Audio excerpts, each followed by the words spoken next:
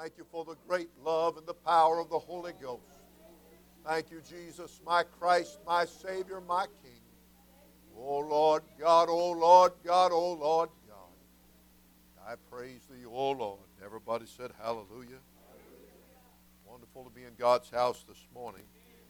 I know there's some folks that wish they were. There's a lot of sickness going around.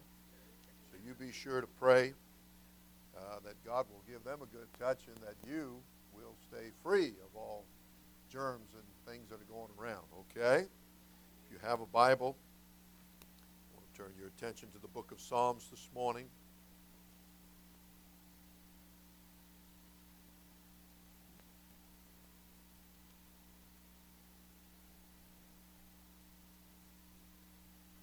I'd like to turn your attention to Psalm 127. Psalm 127.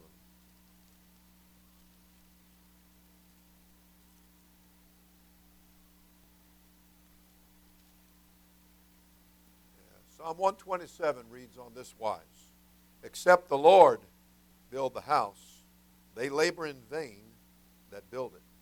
Except the Lord keep the city, the watchman walketh but in vain, or waketh but in vain.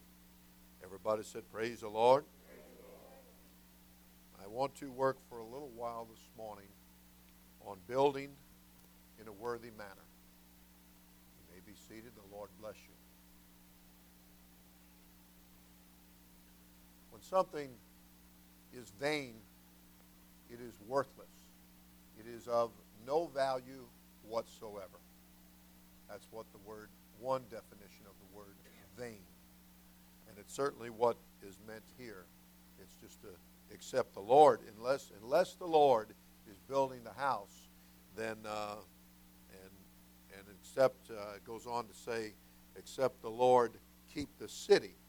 In other words, if he's not doing it, then it's all vanity. I think you have read that also in Ecclesiastes. He talked about not only vanity, but he talked about the vanity of vanities and how extreme it could get.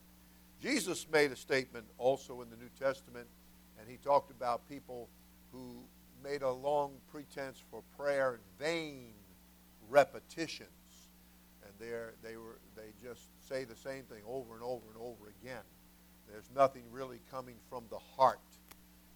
He called it a vain repetition, a worthless repetition. Just whatever you're doing here, God is saying it is of no value. And we want to build with value here. We want to build a life that has value to it. It has quality to it. It has the characteristics of God, the character of God there that it will display. Scripture talked about the fruit of the Spirit, as opposed to if you just have works of the flesh, well, you're in a worthless situation then. We've got to be building something right here. We've got to build something correctly here. We've got to, what did it say about the Lord? It said that the builders, they set him aside. They thrust him out. They looked down on him. They did not recognize the value that Jesus Christ brought. And so they consequently placed themselves in the category of the vain or the worthless or the useless. They made themselves obsolete. You know, the stone, it said, which the builders set at naught. The builders completely misread it. And they were looking at the stone. They were looking at the rock. They were looking at Jesus.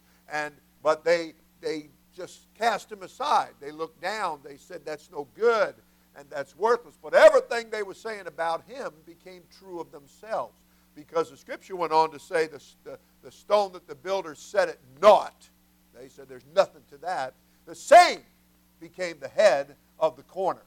So when the Spirit of the Lord is behind something, when the Spirit of the Lord is doing something, then you can understand that it's not going to be vain.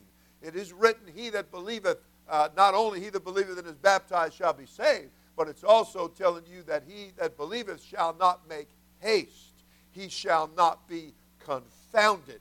That person's faith and belief is not going to be a vain thing, not going to be a worthless thing, not if you're basing it on the word of the Lord, the chapter and the verse. we want to know what we believe and why we believe it. We want to be able to explain it.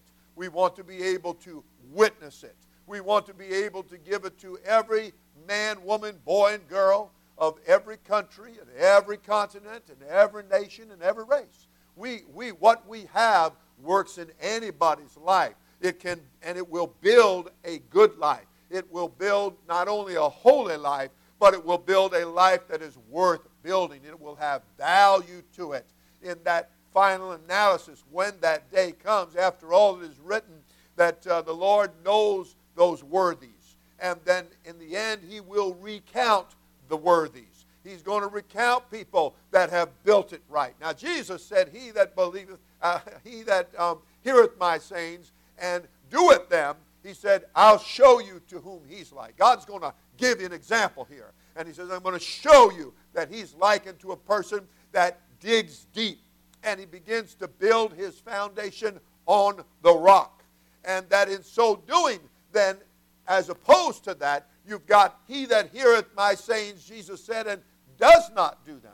And He said that person builds without a foundation. So you see a major difference there. We got somebody that's wise because they're hearing what Jesus is saying, and His words are inspiring them to dig deep and begin to lay a foundation. Now, there is no other foundation other than Christ Jesus. And the church is built upon the foundation of the apostles and the prophets, with Jesus Christ Himself being the chief cornerstone. This is what is pictured in Revelation. This is that city that's coming down from God Almighty out of heaven. Oh, friend, we're not talking about building something flimsy here. We're not talking about just going out where the little kids say, don't build your house on the sandy land. They're not going out there. We're not going out there and just build straight on the sand. You know, you can look out here and you see a lot of what looks like sand, but see, under that sand, dug down deep to the rock, that's what that sand is sitting on. All that which is unable to sustain and give stability has been cleared out. It had a big old machine that just dug all that out. That's that big mountain you got back here. And that's nice for something, but it's not good to build on because it absolutely cannot support anything. It's like water. Have you never read in the Scripture where one individual and his tribe was described as unstable as water?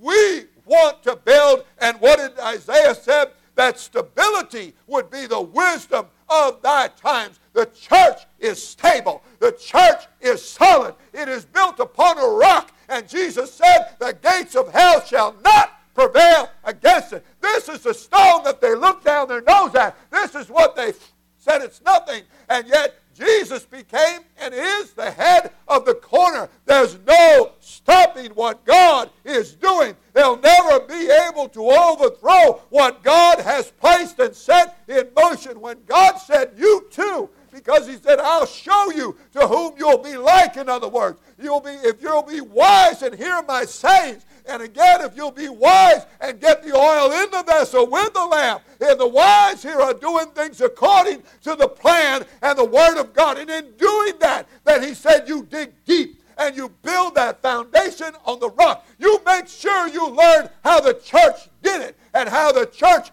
does it. They came preaching Acts 2:38. They came telling people to repent of their sins, be baptized in Jesus' name, and they received the gift of the Holy Ghost. Woo! Yes, Lord. Thank God and thank God. Yes, sir. Was there opposition? Oh, yeah. There's going to be opposition. But the Bible said the gates of hell shall not prevail against it. The enemy's going to try on every hand to stop the forward progress of the church, the forward marching of the church. Jesus was met with much opposition in the days of His flesh. And, of course, to the point that He even warned His disciples. And He said, they're going to take me, and they're going to beat me, and they're going to eventually crucify me. And, of course, Peter wanted to try to somehow show his loyalty and in the flesh, and he grabbed the hilt of his sword, and he was ready to defend the Lord and not going to let that happen. And the Lord had to set him straight and had to let them know we have to savor the things that are of God. We have to put the things of the Spirit first. And I determined myself this morning that I said I'm going to change my attitude by prayer and the grace of God. And if God looks at something that is suffering and He allows me to go through it, then that's a good thing. That's a worthy thing. That's a valuable thing. That means I can leap for joy and rejoice because formers before me went through things, and you become a part of an elite group. If you're suffering for doing good, well, okay, but when you, or for bad rather, then okay, you deserve it. But if you're doing good and suffering comes your way, tribulation comes your way, affliction comes your way, hard times come your way, then the Bible is telling you that God is pleased with such sacrifice. When you don't lose your truth, you don't lose your favor and your trust in God, you don't lose your foundation because you dug deep and you built it right, and you know when the storm comes, and it will come. But the house that's built without the foundation, it fell, and great was the fall of it. But that which is on the foundation, now that stood. That stood. This truth has stood the test of time.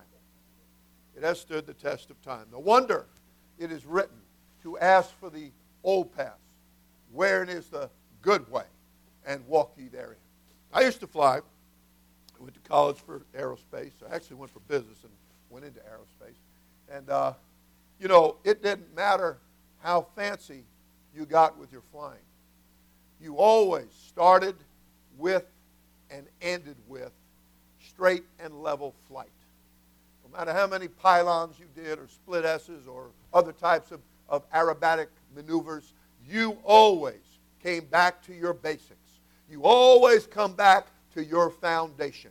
No matter what the devil is throwing around, no matter what is allowed to come your way, and God looking right at you. See how you're going to do. See how you're going to react. See how you'll do when He tests your spirit, and He tests your attitude, when He tests the strength of what you've got in you. If you faint in the day of adversity, the book said thy strength is small. You've got to show yourself strong, and you want God to show Himself strong. Well, you've got to stand up and raise your heart with your hands and to declare that through the storm, I'm still loving you. I'm still on this foundation. I'm still staying with chapter and verse, the word of the Lord. I will still seek thy face, O God, and I'm looking for your good spirit. I want the fruit of the Spirit. I don't want to go back. I don't want to revert to the works of the flesh. I don't want to have a bad attitude. I don't want to have a bad temper. I don't want to be argumentative. I don't want to be filled with hatred. I want the love of God shed abroad in my heart by the Holy Ghost, which He's given unto us. Amen and amen. And everybody said, praise the Lord. 1 Corinthians 13 told you that, though you do all kinds of things, and named all kinds of great things, you could do all kinds of great things, it said if you don't have that love of God, then you're in a mess. You've got to have that seasoning touch of God's love working behind your gifts, or behind your knowledge and your understanding, or your faith that moves mountains. You've got to have that love of God. That's got to be the core of your motivation of why you're doing what you're doing. It's not, you don't want to find yourself taken in by a spirit of pride or rebellion. We once had a preacher, a very good preacher for many years, used of God, and he got a little bit too much about himself. And this is not to be about ourselves. This is about to be about the work of God. And so he told it on himself. He said that he asked the Lord, he said, oh, Lord, things were happening, revivals, and wonderful things were taking place, and he was being blessed so much. And he said, Lord, he said, show me how I look to you. Now, that question in and of itself is coming from a mind at that moment, an attitude that's telling me, I think I'm pretty cool. I think I'm pretty good. God's going to really show me something. Well, he went to bed and he had a dream, all right. Told it himself. And he said in the dream, he said he was standing there looking, and he said he saw these men come by on beautiful giant horses, and they were well armored, and they were just valiant warriors, and he could feel the thundering, pounding vibrations from the hooves of those great steeds, horses, that they were riding on as they went past in front of him. And he said, oh, Lord, is that how I look to you?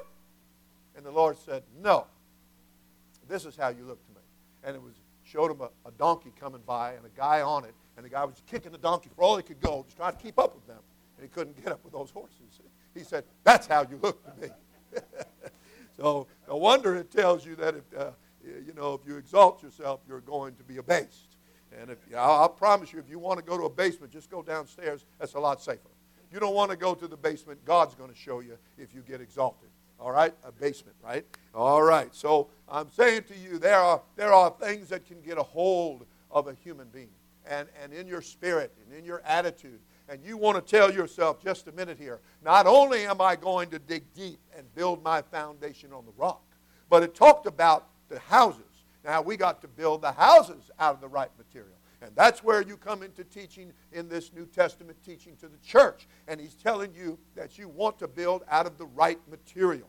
There is likened unto precious metals that a person would use as opposed to wood, hay, and stubble, which he then said that when the fire test comes. Now, you see, when we dig deep and build a foundation on the rock, and we get this Acts 2:38 straight in our mind, we get repentance straight, we get water baptism in Jesus' name straight, we get the Holy Ghost good and straight, and we get that there's one God, and we get holiness, we get these things straight and righteousness in our spirit, in our heart, in our lives, that we're not going to live for God one way and then show people one thing and then show another thing to somebody else, but that we're going to be 100% here. That there's not fake and there's not phony and there's not hypocritical, there's not put on, but this is us. This is who we are. We are sons and daughters of God because we have been born again, because now we're digging deep and we got this down on the rock. We've got it on the revelation of who Jesus really is. And you really know his name. It has been revealed to you. It's not just another name. He was not just another one of the prophets risen up, but that he is the Almighty God come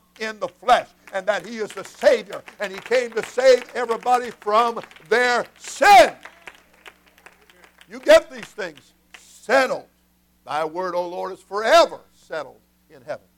Make sure it's settled in your mind and that you're being made to sit together in heavenly places, that you'll fit right in, that you'll be of one mind, and that way you can be in harmony here with God and his plan and what he's doing and what the church is set to do in the earth. And so when you dig deep and you build the foundation on the rock, and then it said the rains come, and it said, and the flood begins to come, and the wind begins to come, and these forces, these natural forces, all types of spirits that would beat against the house. But not only are you built on the foundation that can withstand that, but you're built out of the right material. You didn't build out of wood, hay, and stubble, but you're built out of precious metals. You built out of things that the Bible is trying to show you can stand the fire test. And that's not only going to be a flood that's going to come against you, not only going to be the boisterous wind, the noisy, heart-rending wind that's going to come against you, but there's going to be a fire test.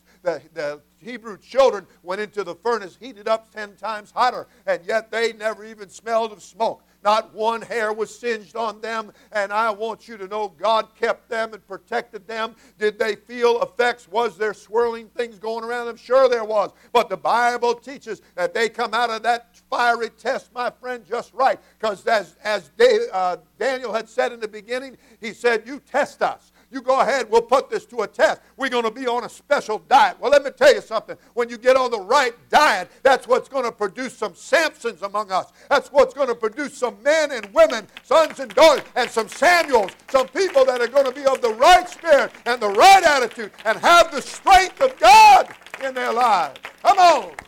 Woo! Amen. Amen. That you'll be able to deal with the spirit of rebellion, the spirit of pride, that you won't allow these things to re-enter into your life, but that you will have taken to yourself the whole armor of God, and that you will have that helmet of salvation. All through the studies of the Word and assembling yourselves together as you're supposed to. That's the manner of the church. We go to church. I was glad when when they said unto me, let us go into the house of the Lord. Let us go right into the church, and we know how to enter. We enter his courts with thanksgiving and his gates with praise. We don't come here to chase wax down the ear or boogers up the nose. We come here to worship him. We're not here to be thinking and our minds distracted in 70 different ways. We come to worship him. This is quality time. This is God's time. This is time we want to spend with him and tell him how great he is and how marvelous he is, how welcome he is in our midst, that we need him, and without you, Lord, there can be nothing accomplished. It'll all be in vain if you're not a part of this, Lord. We need you in our midst, oh God. So except the Lord is doing the keeping, except the Lord is doing the building, and it's all in vain. No wonder it said, except you be born again of water and of the Spirit. Except the Lord build the house. Except you be born again of water and of the Spirit. It is a requirement. It is necessary. It is not a negotiable thing. It is not something that you can take a different option on.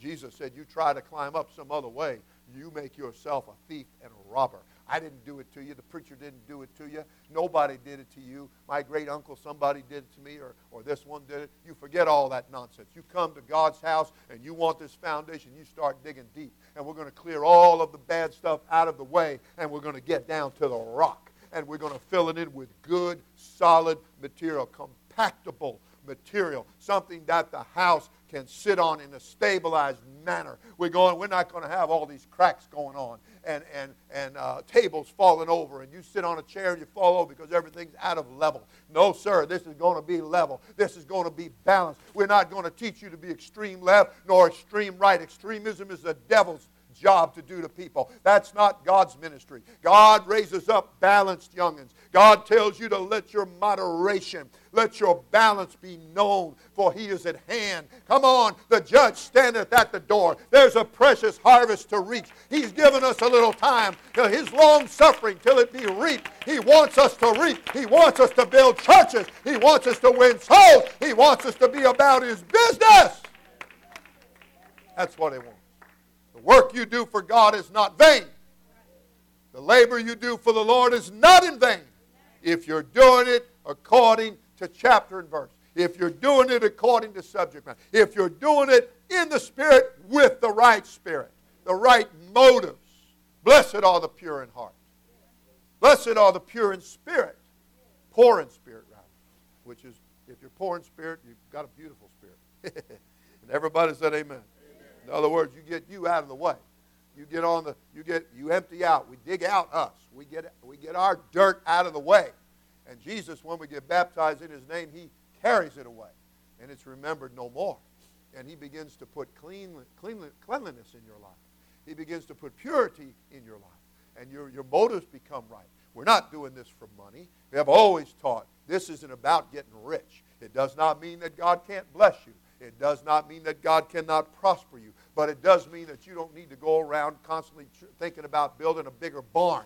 You need to use what's in your barn. You need to use what God's given you, and you need to redistribute that. You need to invest that. You've got the truth. You want to give it to somebody. You've got the blessing. You want to share it with somebody. You absolutely have the truth. You want to witness that to somebody. These are things you can give. You can give somebody money, and they'll come back for more money. You can give a duck something, whatever ducks eats, bread. You can give them, and they'll be back the next day right at the same place. Well, I think we can preach that positively. We can preach that negatively. But what I'm saying is the flesh will never be satisfied. But you get somebody the knowledge of the truth. And friend, you're talking about a satisfied customer. I'm baptized in Jesus' name. I've got the gift of the Holy Ghost. I'm not living for riches. I'm not living for the things of this world. I'm trying to do the work of the Lord. Let us rise up in the Holy Ghost. Let us build churches. Let there be no city too strong for us. Let us reach out. And God has allowed out of Belgrade for us to do that.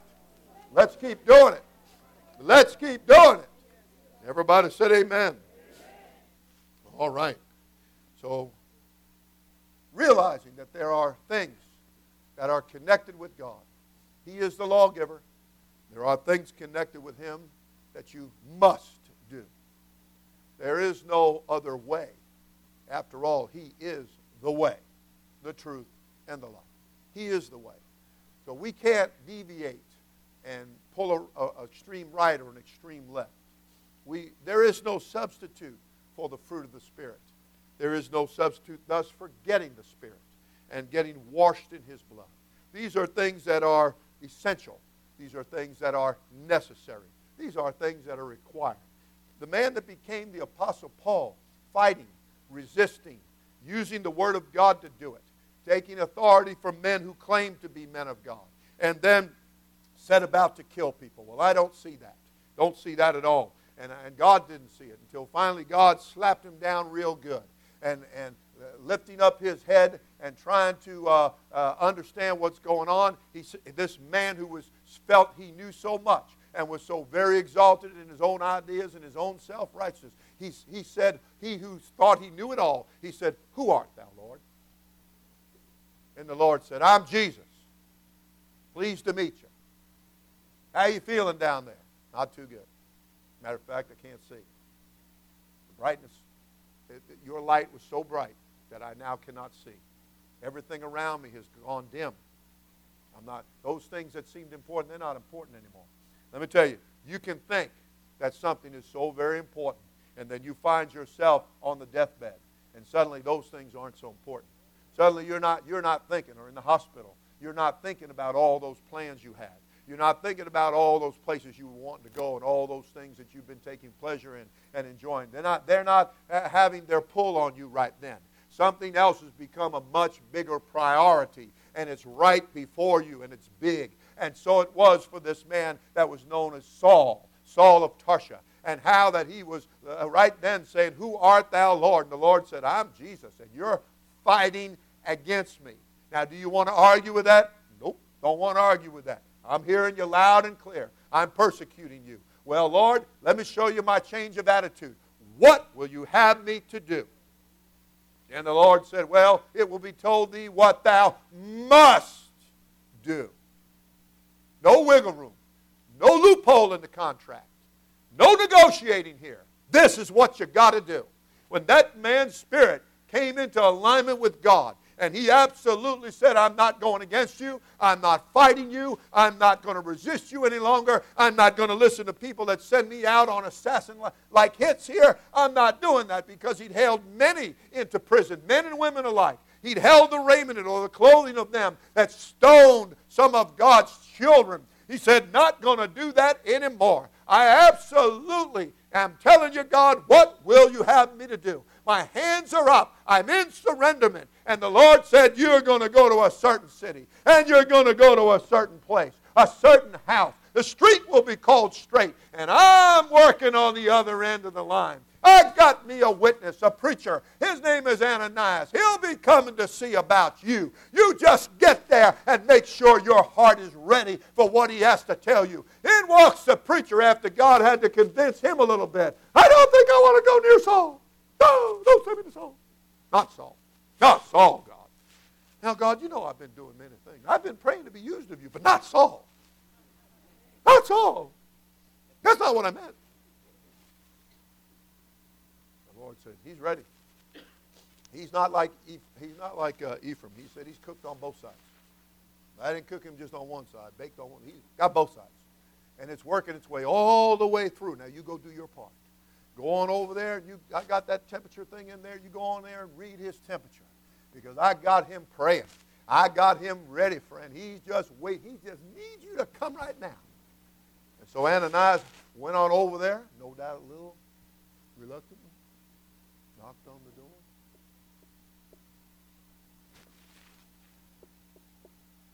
They opened the door. "You got a guy named Saul in here?"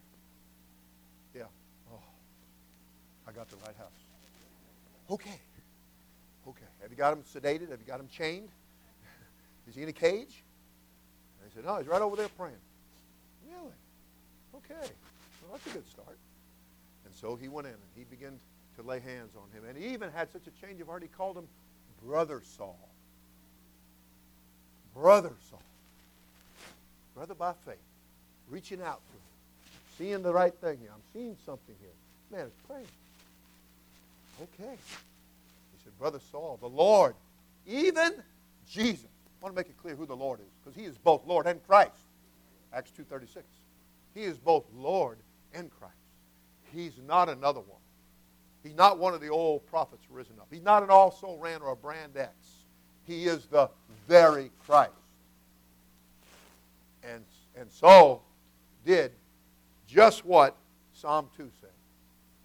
As the writer cried out and said, why did the heathen rage? The unbeliever rage, in other words. All that unbelieving heart rages.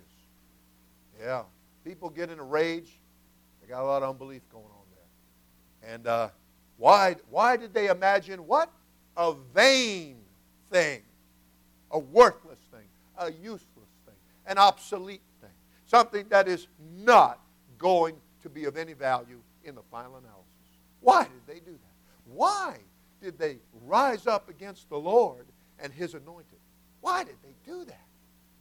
You often wonder why some people do what they do, but the answer is pretty simple. Those old works of the flesh, that greed, that pride, all those attitudes that come from beneath, from the strife and the envy what somebody else has. Oh, friend, to the point that they lust. They have a strong desire, no matter what I have to do, no matter what I have to say in the way of a lie, no matter what happens, I've got to have what I want. All that's rising up. And they rose up. And the Bible said they burst asunder the bands. Don't want any controls. Don't want any accountability. Don't want anybody telling me what to do. Oh, friend, I want you to understand there's a big difference between the works of the flesh and people who are in the flesh and those that have the fruit of the Spirit and are operating in the Spirit. And when you get in the flesh, every good thing, you see it as wrong. And when you get in the Spirit, then you're going to see it God's way, eye to eye. What wilt thou have me to do? And you make it so much easier for the church. Just eased right in there. Brother Saul, the Lord, even Jesus, that hath appeared unto thee. Oh, friend, let's go. We got a job to do. And Saul kind of moving a little slow, and he said, hey. He said, why tarriest thou? What are you waiting for? He said, let's go get baptized. Calling upon the name of the Lord. We've already established Jesus is the name of the Lord. Let's go call upon the name of Jesus in water baptism. Let's get that done.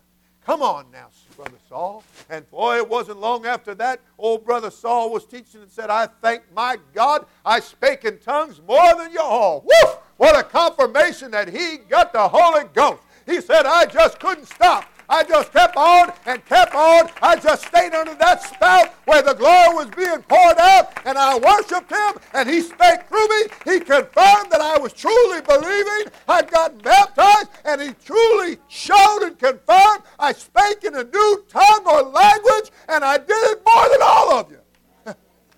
I got turned on, brother. Amen. Hallelujah. Oh, yeah, this is good. You don't want just a little thimbleful of this. I promise you, when they were coming out of Egypt, I told somebody the other day, I said, somebody had, just a bunch of nonsense, and I said, let me tell you something, a little godly humor to lighten the moment.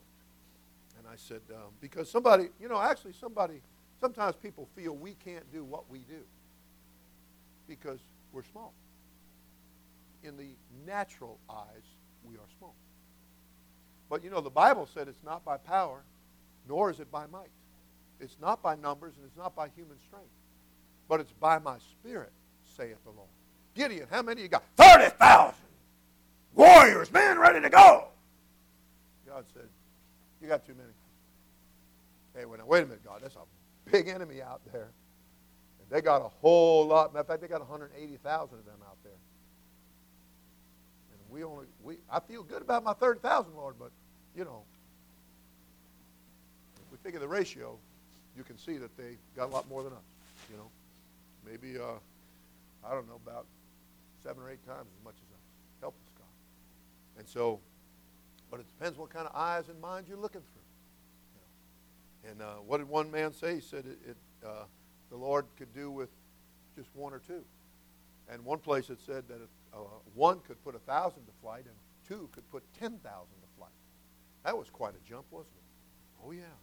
That second person way to go from 1 to 10,000. All right.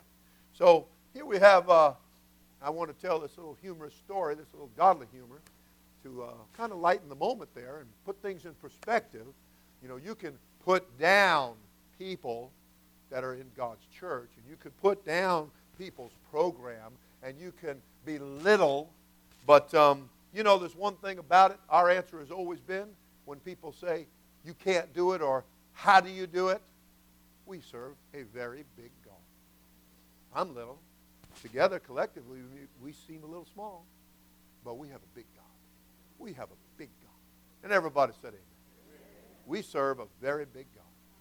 And we want our God, everything to be done unto the praise of His glory. Look what the Lord hath done. And it's so nice when He done it through you.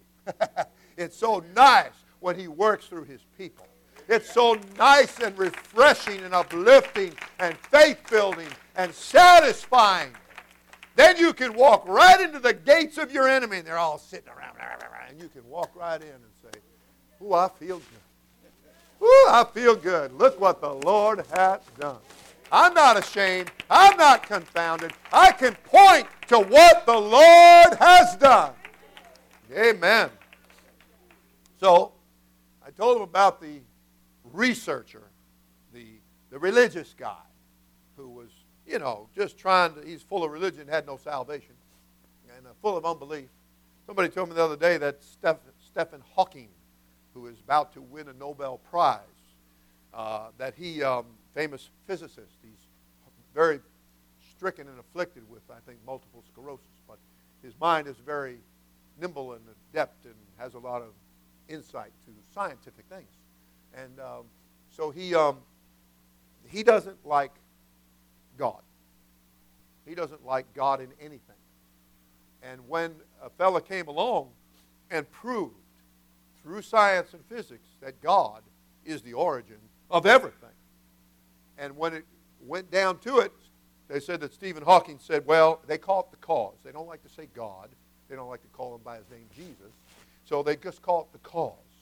And when it came to the point that he couldn't debate or refute the cause that was being proven anymore, meaning God being proven, he said, one has to acknowledge the cause, he said, but I don't like it. Interesting. Well, you know, some people just don't like the truth. Some people just don't like to have it that to God be the glory. Some people don't like that. And some people just have the wrong spirit.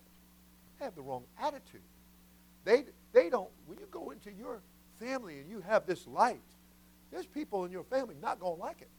They're not going to like that light.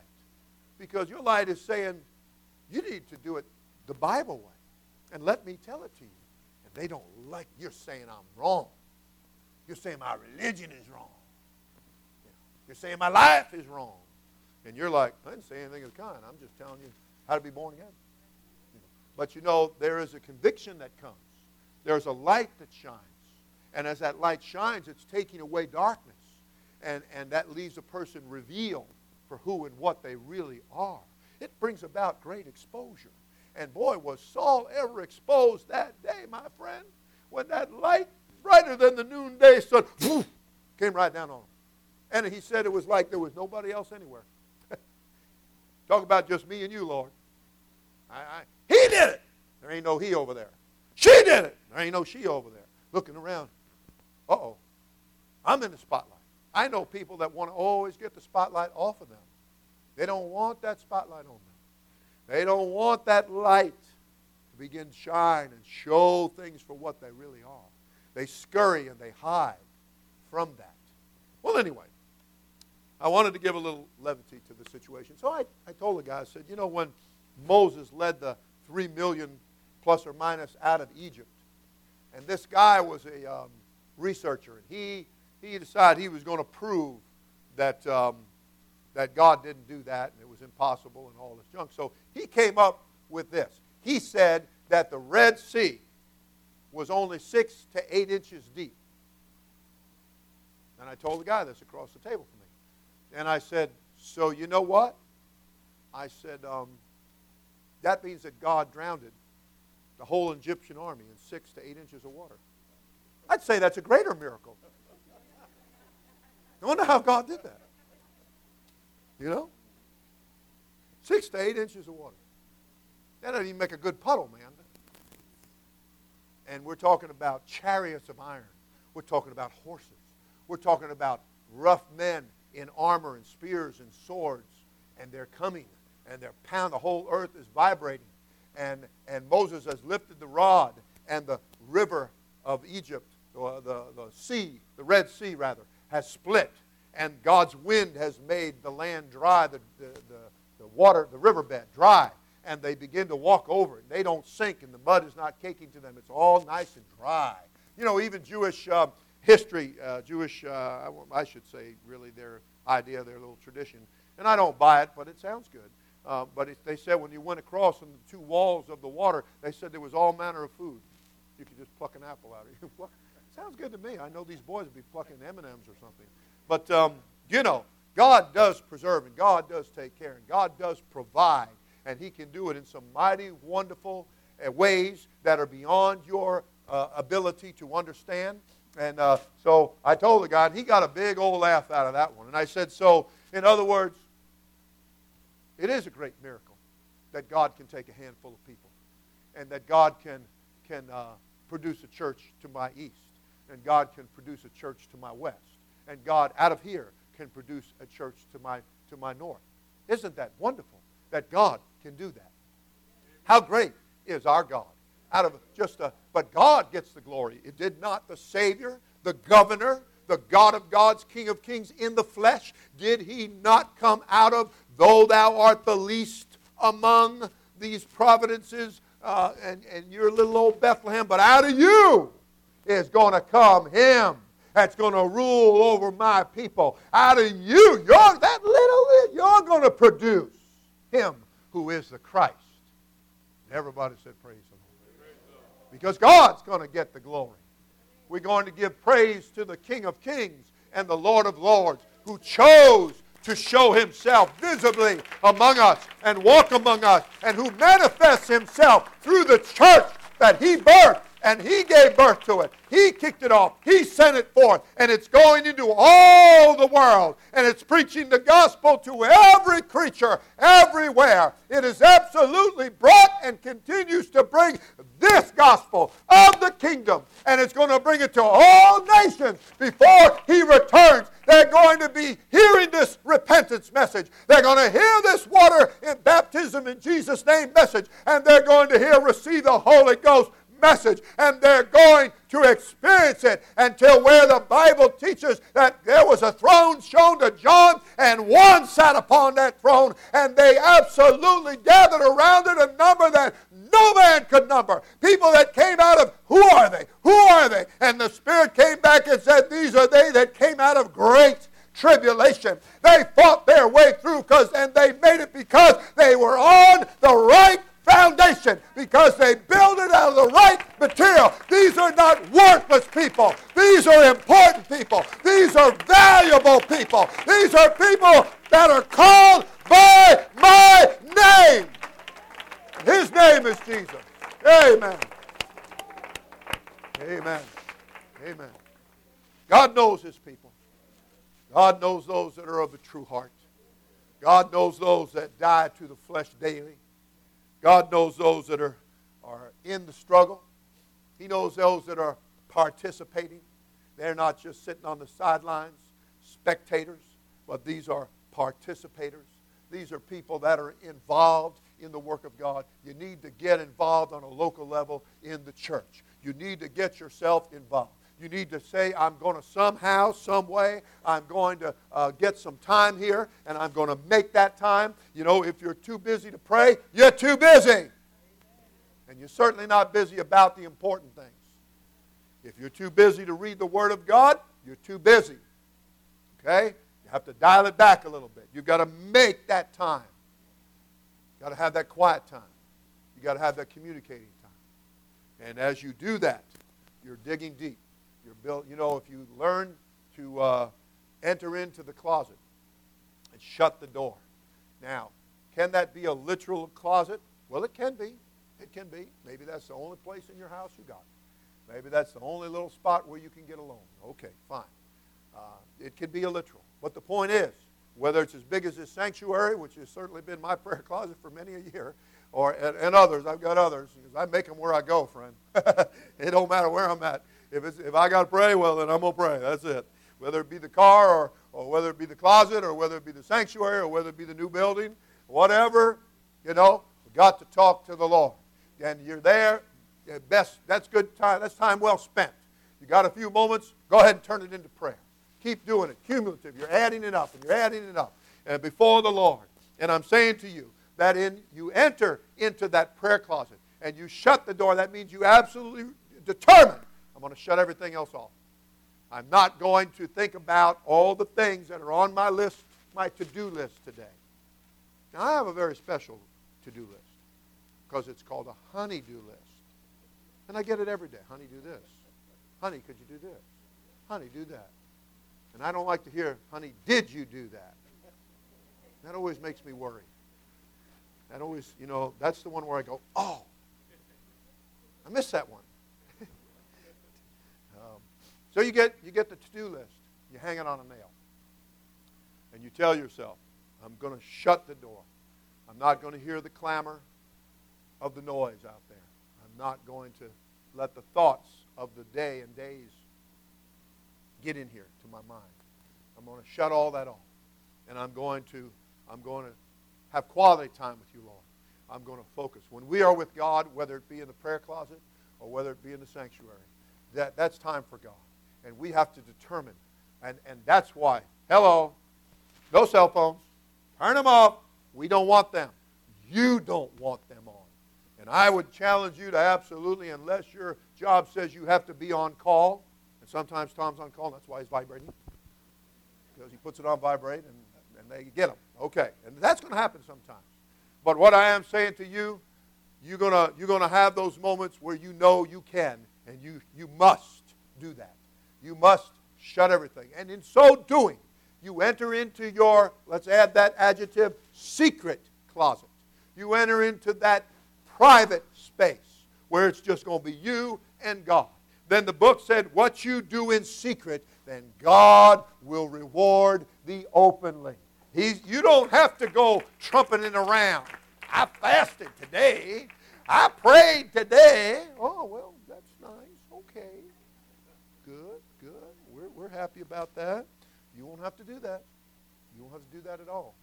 If you enter in, first of all, you lose your reward when you start talking like that. You lose your reward with God, and you just get the reward. Your reward is somebody looking at you and saying, hey, man, that's great. That's all you get. That's it. That's the zenith. That's the top of it. You got somebody's praise. You got somebody to pat you on the back. You got somebody's admiration of man. But that's it. Now, I think that you would much rather desire the praise of God than the praise of men. Okay? And if men praise you because they see God in your life, that's a whole different thing.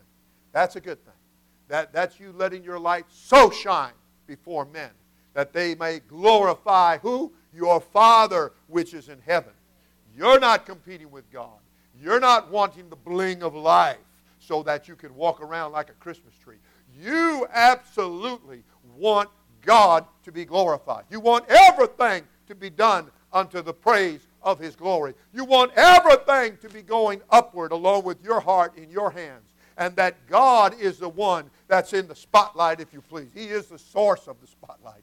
And He's the light, right? Come on. This is what you want. It's not about preeminence. As you ever read that in your Bible about, in 3 John, about a certain guy by name, Demetrius, I believe, who wanted the preeminence, and because he wanted to be like the devil above everything that's in authority, namely God, that he absolutely wanted the preeminence, and because of that, he wouldn't let certain ones be a part that were brothers. He pushed them out. Oh yeah, that's in your Bible. In your Bible. But the apostle said he's going to take care of him, and he will. God knows how to do this thing. God knows how to do what's right. You do your part. You start off by digging right. getting deep in the foundation. Making sure you're laying the foundation that is Jesus Christ and the apostles and the prophets. You get that straight in your life. You make a good repentance. You tell God, I don't want to do that anymore. I don't want to live that way anymore. I don't want to be that person anymore. I want to be a new creature in Christ Jesus. I want you to make me a new creation. I want you to create in me, oh Creator of the whole universe and universes, of everything. Create in me a clean heart. You created the heavens and the earth, and you're going to create a new heaven and a new earth. Create in me a new world. Create in me a clean heart. Put that in me, Lord. Put that. And when you put the right spirit in me, then continually renew that right spirit in me. Help me to, I told the boys the other day that I got 4 of them rooming, and I said, is house clean? They said, yep, house clean. Got to go home, fold a few of our laundry, but other than that, house is clean. I said, okay. I said, now listen, when it comes time to do the bathrooms, I said, treat it like a car. You know how you detail those cars? I said, will you detail those bathrooms? I said, because we don't want any staph infections. We don't want to spawn any little flesh-eating bugs, bacteriums, you know. So you be sure that you detail. I want them spick and span. I want them shining, you know, like you get that Armor All out on those tiles. You get in there and get those tiles shining real good and bright. Get the grout in between nice and clean. You get right down on it. Well, you know what? So we want to look at our lives that way. God, I want you to make a new person out of me. I want you to clean me up here. I want to repent. I want to repent. I want to turn away from Satan and all his junk, and I want to turn to you. I want to turn from darkness and turn to the light here. And I want to walk in the light. I want to live in the light. I want to be in the light here, Lord. And I want to be a part of the light. And I want you to, I like the song for the Sunday school kids, you know, this little light of mine. You know what? But you know what? If you get into church and you grow in grace and knowledge, it's not going to be a little light for too long. It's going to be a great big light. And people are going to, you've been visiting the prayer room. You've been reading the book. You've been pushing back the plate. You've been involved in yourself in the church, in the work that God has. You're a participator in it. You get involved. In your life, people are going to see it. People are going to see the improvement, that you're not the old person you used to be. You're not the way you used to be. I had a guy got real mad at me in the beginning because he said, I'll bet you I can throw the football further than you. And I said, well, I'll throw it with you. I said, but I'm not going to bet. A week ago you would have bet. I said, well, a week ago I wasn't baptized in Jesus' name. Things have changed. And they've changed for the good. Okay?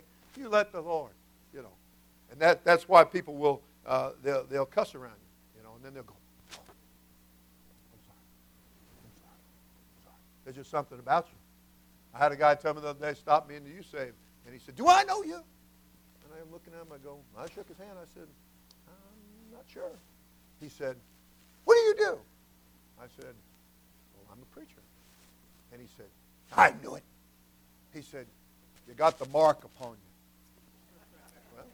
I hope so. A lot of people told me that through the years, and I tell them I hope I do look like a preacher.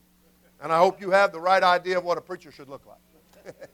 And everybody said, praise the Lord. Amen. Well, you want to look like a saint of God. You want to look like a child of God. You want to speak like a child of God. You want to think like a child of God. Amen. And you know, when you get upset, you don't cuss. You hear me? Because the Bible teaches you that no filthy communication is to come out of your mouth. Because you know, if you do that when you're little, Mama's going to clean your mouth out with soap. And then she's going to light you up with Tabasco. Okay?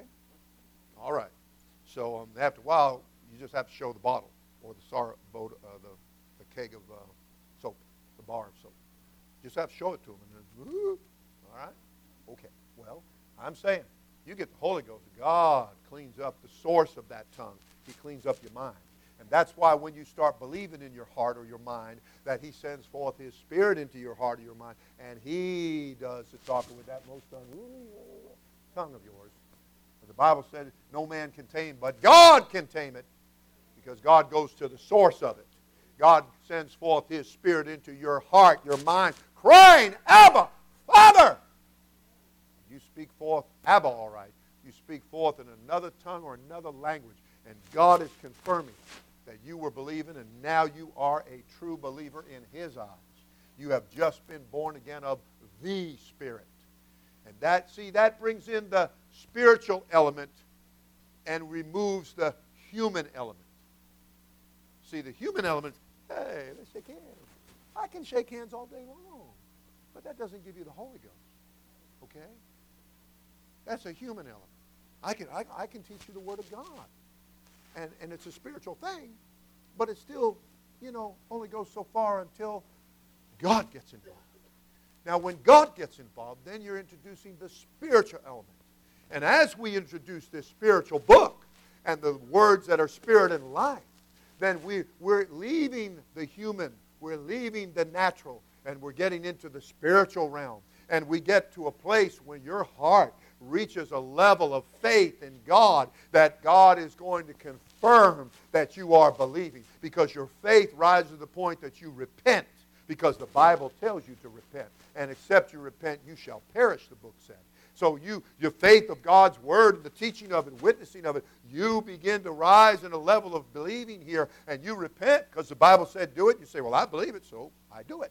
Okay.